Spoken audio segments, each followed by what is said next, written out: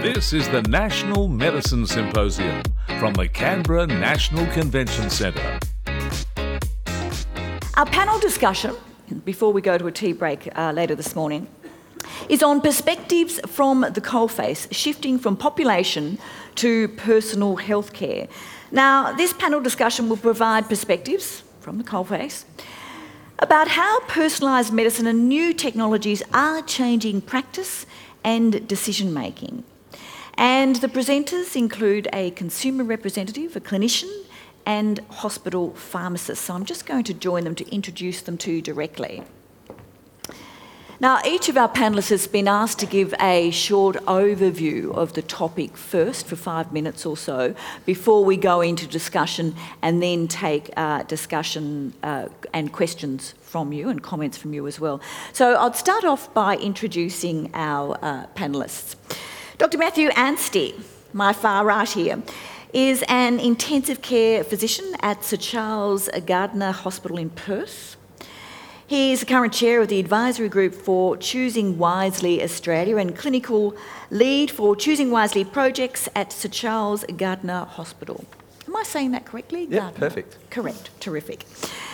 Leanne Wells. Leanne is CEO of the Consumer Health Forum. She has more than 25 years' experience as a health service executive within government and with national and state NGOs, including as CEO of the ACT Medicare Local, which has since changed its name. And Professor Michael Durley. Michael holds a joint appointment as Director of Pharmacy at Alfred Health and Professor of Clinical Pharmacy at the Centre for Medicine Use and Safety at Monash University in Melbourne. He's also an adjunct professor in the Department of Epidemiology and Preventative Medicine at Monash University and is current president of the Society of Hospital Pharmacists of Australia. Would you please make them all welcome?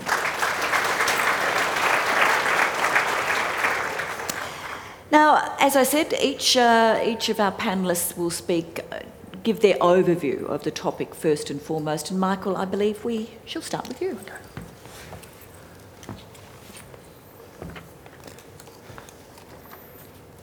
Look, thanks for the introduction. It's great to talk today. And I was just listening to Keith and giving it some perspective about what I was going to say because I didn't know what Keith was going to say. And I think some of the things are really important around data and information. And I think the issue about competing expectations, which I think is a real challenge for us at the coalface at the moment, the flow of information and empowering the individual, empowering persons to be involved in I suppose, the digital world that's coming before us. So what I wanted to do really is talk about some of the things that are happening today, but also reflect on what's happened in the past. I want to balance expectations because one of the challenges we have is that everyone thinks everything's going to happen very, very soon. And that's not necessarily going to be the case. And we need to focus on the individual person. We need to focus on the patient. And sometimes I think, in regards to how we're progressing in this digital age, is sometimes it may be getting missed. And the most important thing is we need smart humans using smart technology, not dumb humans using dumb technology, which sometimes can occur. So 18 years ago, I was presented with this slide. This is a slide I used 18 years ago in a presentation because I was thinking about what I should talk about. And this was a slide comment made by the Chief Information Officer. At that time, you were the head of IT. Now you're a Chief Information Officer. But he was very keen and thought that the nurses would like to wear this technology and was adamant that this is what we should be doing. And this was 18 years ago. Then 16 years ago, I was given a picture of a pen. And again, Keith put up a pen, and this is a pen, it's a big pen. And this was waved to me by Max Wolf, who was a haematologist. I was a director of pharmacy at the Peter MacCallum Cancer Institute at that time. And he said, whatever you implement, Michael, because we just got a grant to implement electronic prescribing. He said, whatever you do, Michael, it's got to be as easy as this. And I said to Max, well, it doesn't have to be easier than this, Max, it's got to be better than this. But his perspective was it's got to be as quick as this and not stop him doing what he wanted to do. And again, perspectives. So today, all the future, and the conference title is The Future is Now, and it's an intriguing title. This is, for a lot of you will know, there's a Gairdner flow of expectations around healthcare, and it sort of moves from the left to the right. It's sort of like going to a conference plenary. You know, you get really, really excited about it, and maybe you get disillusioned in the middle. But in this cycle is the adoption of technology, or the hype that occurs around technology. And there is an incredible amount of hype that we see at the coalface every single day about technology. What I'm going to touch on very briefly is this tiny little one that you won't be able to read, but this is electronic health records. And at my institution, the Alfred, we're implementing Cerner, and we're doing that in October, and it is consuming everything. Not some things, it's consuming everything. And will consume most of our attention for quite a period of time. There has been a large adoption of electronic health records overseas, but the benefits of that haven't been seen yet. The adoption of electronic health records in the United States after the injection of billions of dollars, the actual impact on patient care is yet to be demonstrated. And most likely the adoption and the implementation will take 5 to 10 years. Fantastic building block, but it is a building block, and it is just an electronic health record. So, what else? And this is, I think, what I think is the most important thing we need to be thinking going forward about what we do and about personalised medicine. This is a photo that got sent to me last week, and a patient brought back their medications, and this is how they personalise their medications. And this is the National Medicine Symposium, so I thought I would put a focus on meds. And they thought, oh my God, this is awful. That was their perspective on the treatment they'd been given. Now the question is the adoption of technology that we're doing and implementing in hospitals and elsewhere at the present moment going to change this in any great way? Are we going to separate the individual clinician from the patient? Is there going to be a computer in between the patient and those providing the care? Is all these things we're going to do actually change that outcome that we see? Now sure, a steroid is a steroid, and we know the toxicities and side effects of steroids, but in the management of this patient, do we understand their perception on their treatment? And again, this is the other one, lorazepam. Addictive, you can read it. So what is the systems we're implementing today going to make difference to this patient who's receiving care? Is our care going to be better in the digital world for this patient or not? And I think that's the challenge we have to do, and I think that's the thing we should focus on while we have a discussion. So I think we have to balance expectations, and there is an awful lot of hype, and this is thinking that we're going to have data, and that data is going to revolutionise care and make the treatment of that patient better. I think that still remains to be seen, and I think the challenges are that those who fund us and those who make decisions at the top think that's going to happen immediately, and that may not happen for 5 years or 10 years. We have to focus on the individual. We have to put smart humans with smart technology and focus on that. And I think the issue around leadership is important. We have to be really good at adopting and have the capacity to implement technology, but what's probably more important is putting in the leadership that's required to actually make that change. And that leadership needs to be not just individuals in the room here, but giving leadership to all the individuals who practice. And as Keith said, being able to empower the person who understands the care to make the systems better. There's 5 steps there that come from adoption of technology, and I think they're really important. That people step in and get involved, they step up, they step aside when they don't need to be involved, they step narrowly on those areas that really need the difference to be made, and more importantly, step forward. And I hope this just gives you a little bit of perspective from the coalface, and thinking that what we need to do is adopt technology, but do that in a way that actually makes an impact and not necessarily believe that's going to happen tomorrow. Thank you. Thank you, Michael. I just wonder if that gives me permission to send medication back to my doctor saying nasty shit. Yeah. Or else I want more. That's fascinating. Leanne, your overview.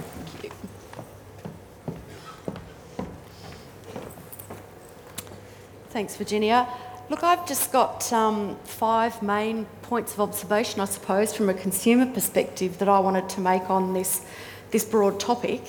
The first one is pretty obvious, I guess. We've been talking about that. Keith drew that to our attention very nicely, that disruption is happening now and it's accelerating. The rate of new medicines, the rate of new therapies becoming available is breathtaking, really, and it's shifting us from conditions previously viewed as incurable or only subject to ineffective treatments to ones that can be cured and treated. So that's pretty exciting from a consumer perspective. But beyond new therapies, new medications, artificial intelligence, all of the things that are happening in this space, I think we've heard it's hard for health professionals to keep up with that pace of change, let alone consumers keeping up with that and being able to function as informed consumers, exercising choice and control over their healthcare in that context. And that's in an environment where healthcare has lagged behind other sectors. So imagine what we might be facing if this, and when and if this rate of technological innovation in health does accelerate. But we can't ignore this disruption. The good thing, as I said, is we are getting access to attainable new treatments. But in that context, we all, policymakers, as Virginia said, clinicians, patients, need to embrace and manage that change. So the personalisation of medicine with genomics and precision medicine, developing new therapies increasingly designed for the individual to target disease in a way that really works for them, can dramatically improve quality of life. Now that's monumental, that's life-changing for so many people. But it also makes us look at treatment options in totally different ways. And in some ways it's the ultimate expression of consumer-centred care, of consumer choice and control. And we're not only seeing disruption in medicines and therapies, we're also seeing it, and you know, the triple aim or the quadruple aim comes into play here. We're also seeing the prospect of disruption in the way systems of care are organised, digitally enabled models of care, debates about how coordinated care could be differently funded and delivered. So embracing change is a real theme for me. And moving to tailored and personalised medicines will need more time and effort to ensure people understand before their treatment starts what they need to do to get the most value out of their treatment. Because we're looking at changes or advents in the way medicines are delivered. We've got biological medicines now, so we're moving from people taking pills to injections. So they have to learn new ways and new skills, like safe storage and new behaviours in that context. So new medicines, new therapies, new models of care means that the support and the information also has to become more individualised, and we need to be thinking about how we do that from a quality, safety, medicines, therapy, compliance, adherence point of view. So a reliance on fact sheets, handouts, your more standard consumer medicines information type approaches that we've had traditionally will need to be personalised and changed. I think the other point, probably again a bit obvious, but healthcare has always been personalised. We're talking about personalised medicine, but healthcare has always been personal, and it's worth remembering that. People will always approach a treatment, a medicine or a care plan with that lens. They'll be asking questions when they stand in front of their doctor, like, how will it help me? What are the costs going to be? What are the side effects? Will it make me feel better? What if it doesn't work? Those sort of really deep personal questions about am I going to get a better outcome are always what's in the consumer's mind. And even when there is a population health impact or a system benefit, the lens is still typically personal. You get your child immunised to protect them. You lose weight for your own benefit largely, not because you've got, you know, the downstream benefits to the system in mind that, you know, if we've got less obese people in the population, we're going to have less demands on healthcare costs downstream. But I think in terms of where consumers are sitting in the modern consumer, if I can use that term, consumer expectations are changing. We did, you know, one small illustration of that is some joint research we just finished with the support of NPS Medicine Wise around the consumer health data journey. And what did that tell us? That told us that people resoundingly wanted control, and they wanted to exercise informed consent about how data about their health is used. And we're also seeing consumers expecting to be engaged and more entrenched as advisors, as leaders in their own right. I'll talk a bit more about leadership in a moment. The other point is we can't always have what we want. New medicines, new therapies, often because they are developmental, they are innovative drugs, We all know they come at a cost. But the average person on the street really doesn't understand or care about the intricacies of decision making, about how and why and at what cost drugs are brought to the market. They just want access to them. The savvier consumer and the consumers that we work with at the Healthcare Consumer Forum are involved in some of those decision-making processes, the Pharmaceutical Benefits Advisory Committee, for example. But that's all the more reason to work with a skilled consumer advocate leader who can understand policy, who can hold their own in health technology assessment discussions and contribute to decision making at that level to get the best outcome for the community. So my take-out message to you today is pretty simple. Disruption is with us, we know that, due to technology and medical advances, but it can be leveraged all the more in the community's interests, we would say, if we use the insights of consumers to reimagine new clinical innovations and services. And if we also take time and care to support consumers to be leaders, to sit at the table, to sit at those discussions that determine policy, that shape new services on a peer footing with clinicians and other decision makers. I think when we combine that all those factors, technology, medical advances and the insights of consumers and clinicians working together, close to the point of care delivery, as Keith said, then we can really disrupt and innovate in a very positive way. I'll leave you with that thought. Thank you. Thank you, Leanne. Thank you, Leanne, very much indeed. Now for the clinician's perspective, Matthew. So I'm going to have the courage to fail, so let's see how this works. I'm going to embrace some technology. So Hugh, can you put that up? Great. So if you've got a mobile device, can you get it out and put up this URL, www.zeetings.com/Dr. Matt. And this might illustrate a couple of points about technology. One, this could go fantastically. Two, it could fail dismally, and we all know what that's like when the electronic records in your hospital fails. The reason for illustrating this is one of the things about technology is it actually gets us opinions from hopefully all of you in the room. So we can actually get a sense of who we're talking to and what everybody thinks. So I'm going to talk about a couple of things here. Always a plug for Choosing Wisely Australia, discussion about reducing low-value tests and procedures. But the two examples I'm going to give are basically responding to problems identified by clinicians. So I have no financial interests in the things that I'm going to show. And there's a 50-50 gender split on what I'm going to show as well, just on that, on the two founders. So this has all worked out so far. Okay, thinking about the last time you as a person went to see a doctor, you were given medications. How well did you actually understand the instructions you were given when you left? Great explanation, understood everything, pretty good, not too bad, got some of it, couldn't understand a thing and had to go back or call them again. So this is obviously a highly health literate audience, so hopefully most of you got it.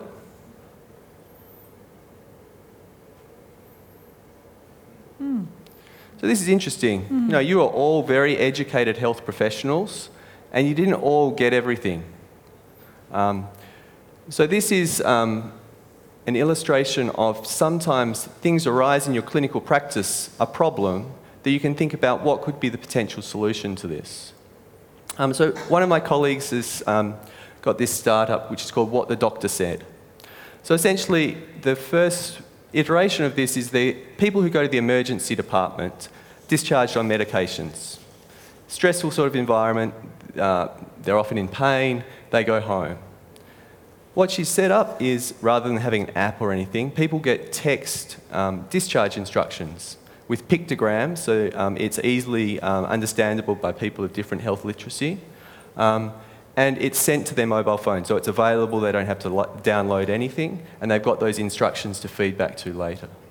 So I think this is a problem that we often don't understand what we're told by doctors, even when we're highly health literate.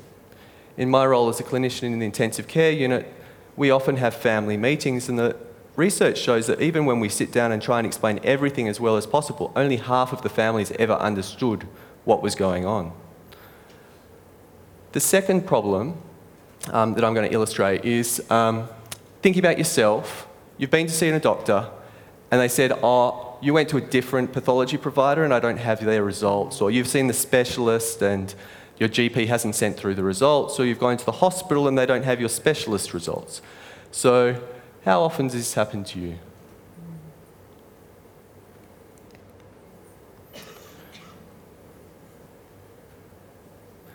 So yesterday at the Choosing Wisely meeting, Julie McCrossan was saying that when she goes to appointment, she photocopies 5 copies of her patient record so that she can hand out to different people because she knows no one will have a copy of her results.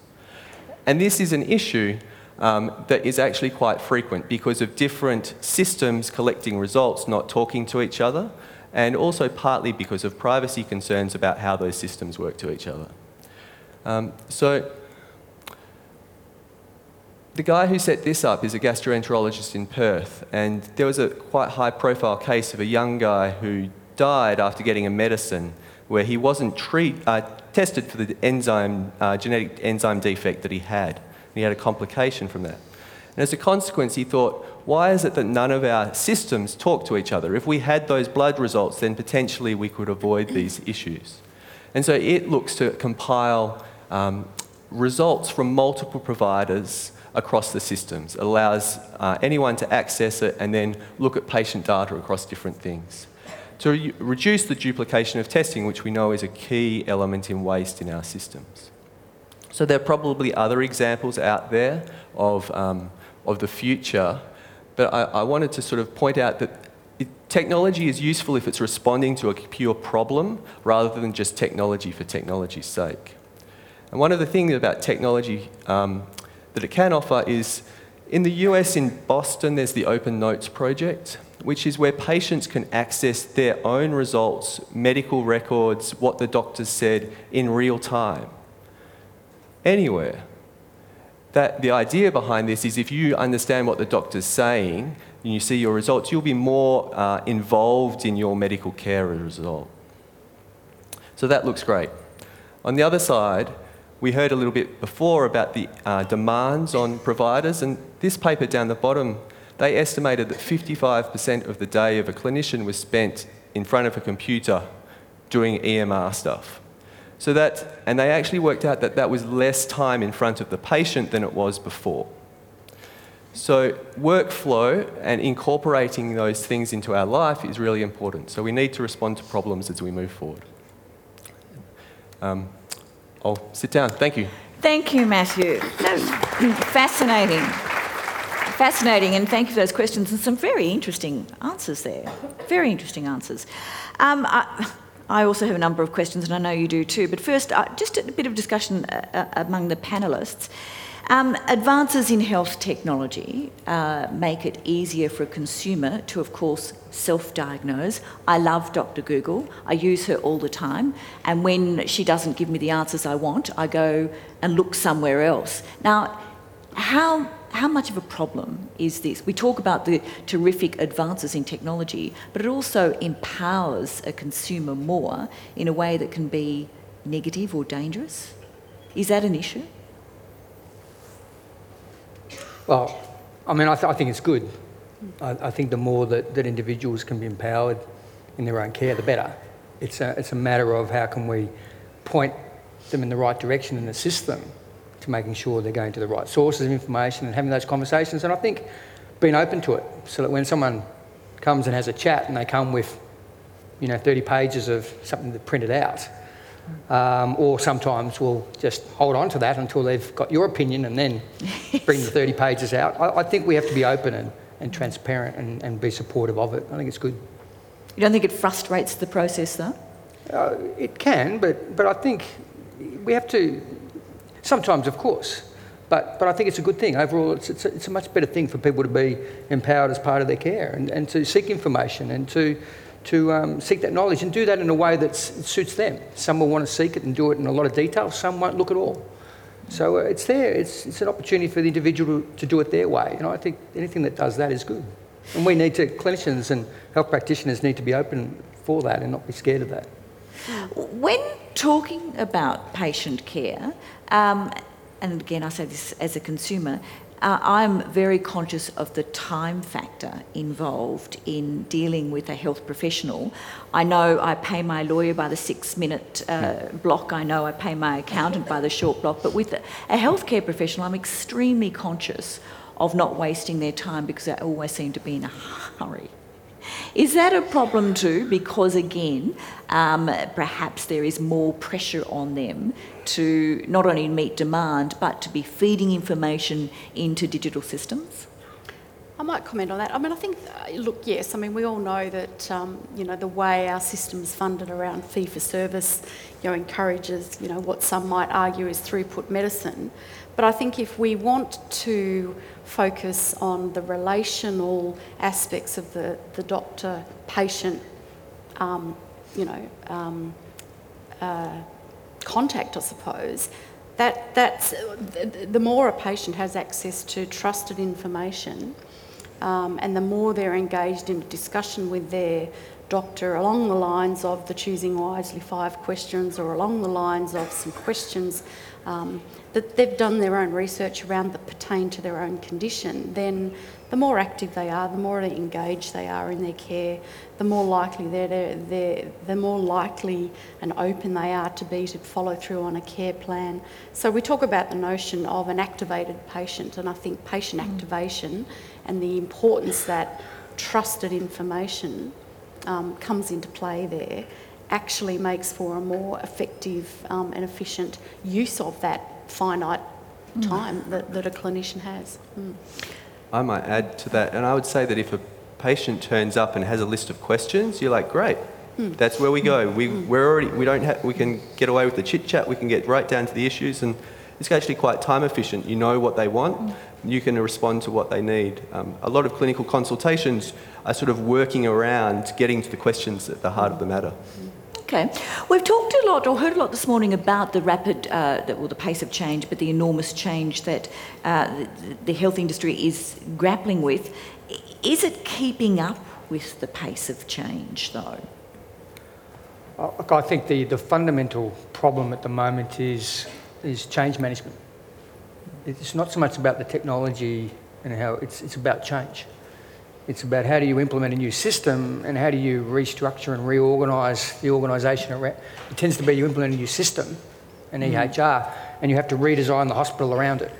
It's come off the corporate programs, and I think the issue is change management and empowering individuals to redesign care and use things like the EMR as a tool, rather than what tends to be the approach is we're implementing something that's going to fix everything, and deal with the practice around the periphery, around the edges of that. So I think that's the biggest issue, is change management, and doing that in an effective and appropriate way, and engaging with the clinicians and patients in the redesign of care that has to occur, not the implementation of a system. Is that change management being embraced, though, in a way that is understanding that change is constant, rather than we're going to fix the system and then we'll be done? Look, I think we're working in complex environments, and so people are used to change. I think people in the clinical environment are used to change, and are very adaptive to that. I think there's over-expectation on clinicians to adapt to major digital change, and expectations are too high about how that's going to impact on care. And I think there's the issue of burden on clinicians, and feeding the beast of EMRs and such is a real problem that is going to, I think, get in the way of good care and good practice into the future that we really got to be aware of. Well, Matthew, from a clinician's perspective, achieving the quality use of health technologies, do clinicians and health professionals at the coalface, what do they need most that they don't have at the moment? I think Australia is actually pretty diverse. So I went overseas for a while and then came back to the hospital I work at and was surprised to find that it's all paper still. So we're even behind the fax machine. And yet we have all our labs and all radiology statewide is all computerised. So we have an excellent part of our system, and then the other part's completely paper.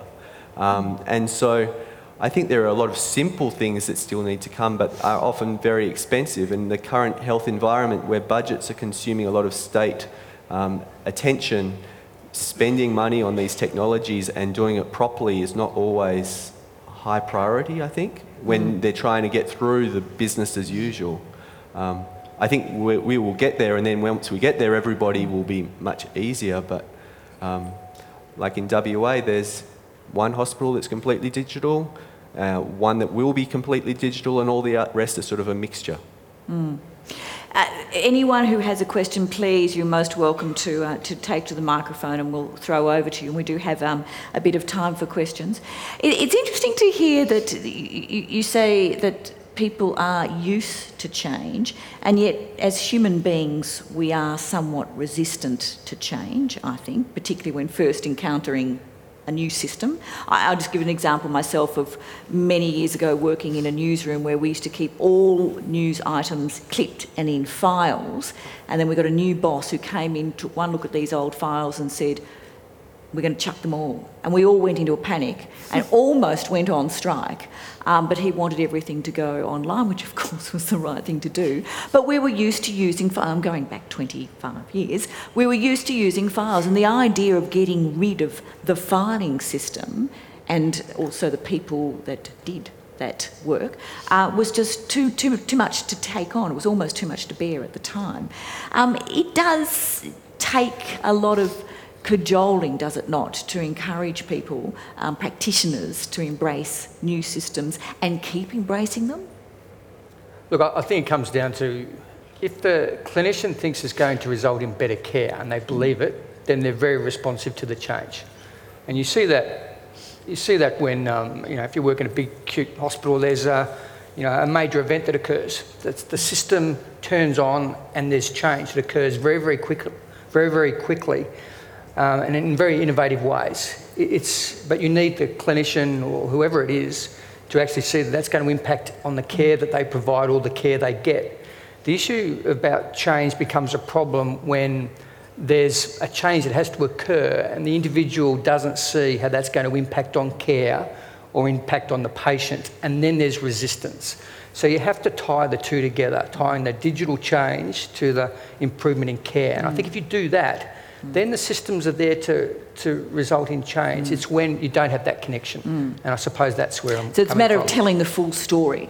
And seeing the benefit. And not seeing the benefit in an outcome in 5 or 10 years' time, but seeing a benefit now. And I think that's the key bit, is how do we implement these technologies and systems that result in an impact and a change and better care today, rather than in 5 or 10 years' time. Indeed. We have a question here. Thanks very much. Adam Chapman, Manager of Cancer Services in the Victorian Department of Health. I think if we've seen anything over the last 20 years, and if we look back at 70s or 80s science fiction movies, we can see that we just can't predict the future. Nobody predicted the iPhone. And thinking of that photo that you put up, Michael, of the headsets, just goes to show how wrong I think we can be about getting these things right. I know of significant investment that's been put into telehealth, but I also know there's many doctors out there who are quite happy using Skype. It's portable, it's convenient for them. I really liked the slide you put up, Matt, about what the doctor said. There's a light and very simple application that can be used for patients. And I wonder whether, do we have this significant investment, which is for the last 20 years or more we've been talking about with EMRs. Is that a dinosaur? Are we putting our eggs in the wrong basket? Can we predict that that's really going to be where things are going? Or do we have a best in breed no matter what we do? We have the significant investment in EMRs. We also have these light, agile technologies that are coming through that may be easier for patients to use, maybe more responsive to what the clinical sector doctors would like. And how do we see this playing out? Can we predict it? Indeed, can we predict it, and can we work or go forward with no fear of failure and invest fail and move on quickly. That speed that Keith was speaking about earlier too is important. Matthew? I might have a comment back. I think the early adopters are often not the one who ends up winning. So if you think about the people who did the EMRs first, they ended up with quite clunky systems, and probably cloud-based computing systems is where things will end up going, agile, portable, accessible across lots of different places. But we can't really predict what's going to happen, but I think incremental evolution of things is probably what we should be looking for, and what works and what doesn't work. I like to sort of think about my clinical world and sort of the changing needle of what we're able to do, what wasn't possible 20 years ago and what is possible now. And if you thought about the things that we're doing now, back then you would have thought you were crazy, it was a waste of time, it's not going to make any benefit. And now we do that as a routine. I think the same with technologies in sort of digital landscapes is what's happening is changing very fast. Take what works and keep moving forward, but be quite critical about, is this improving my workflow? Is this giving patients better care? Or am I sitting in front of a computer all the time? Leanne, you wanted to add to that? Look, I think I'd come back to the point about change management and needing to take an improvement focus. I mean, we've got to start somewhere with electronic medical records. We've got to start somewhere with My Health Record. And, the technology is not the end in itself, but the joined up information, overcoming from a patient's perspective the Julie scenario where she's going from specialist to specialist with photocopied copies of her own notes. In this modern day and age, no patient should have to do that. We should have the digital platforms that enable us to do that. If My Health Record at the national level is not the platform, let's evolve it, let's improve it, but let's start with something. We've got to get beyond the paper age. Can I just ask you, from the consumer's perspective, do you think consumers have an expectation that this is the way it should be, that it shouldn't be an issue of privacy stopping one health professional having access to another health professional's results on you, that consumers expect it to be available? I think that's exactly right. I think for people with complex chronic conditions that have a lot of people involved in their care, they often don't think about what's going on behind the scenes. They make assumptions that the doctor's talking to the nurse, that the hospital pharmacist talking to the GP. A lot of people just make that assumption that care has been connected up when we know it isn't. So it does come down to utility, and it does come down to change, and it comes down to providers and patients being the demand drivers of making these things work. Indeed. We'll take one last question just from you, sir. Yeah, Paul Neese, Cantarvie Bay. We have the privilege of having the first fully digital private hospital in Australia at St Stephen's. And the success story there is still jury's out. I'm always reminded of a little saying that they beware the carpenter with the new hammer, because everything looks like a nail. And I would just make a comment, and I'll ask the panel a question.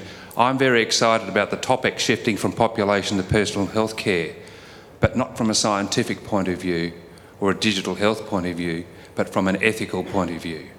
And I think the thrust of Choosing Wisely is trying to move the discussion about healthcare down to that doctor-patient or health professional-patient level, where the doctor and the patient discuss healthcare on a personal level. To me, an example of that is when a woman chooses to not have her breasts screened because she's assessed the evidence and she makes a personal decision, and then she doesn't get vilified.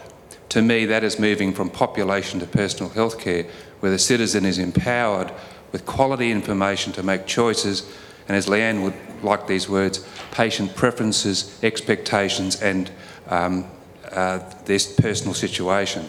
So I'm very excited about this topic from an ethical point of view, not a scientific point of view, because at the end of the day, it's all about the care.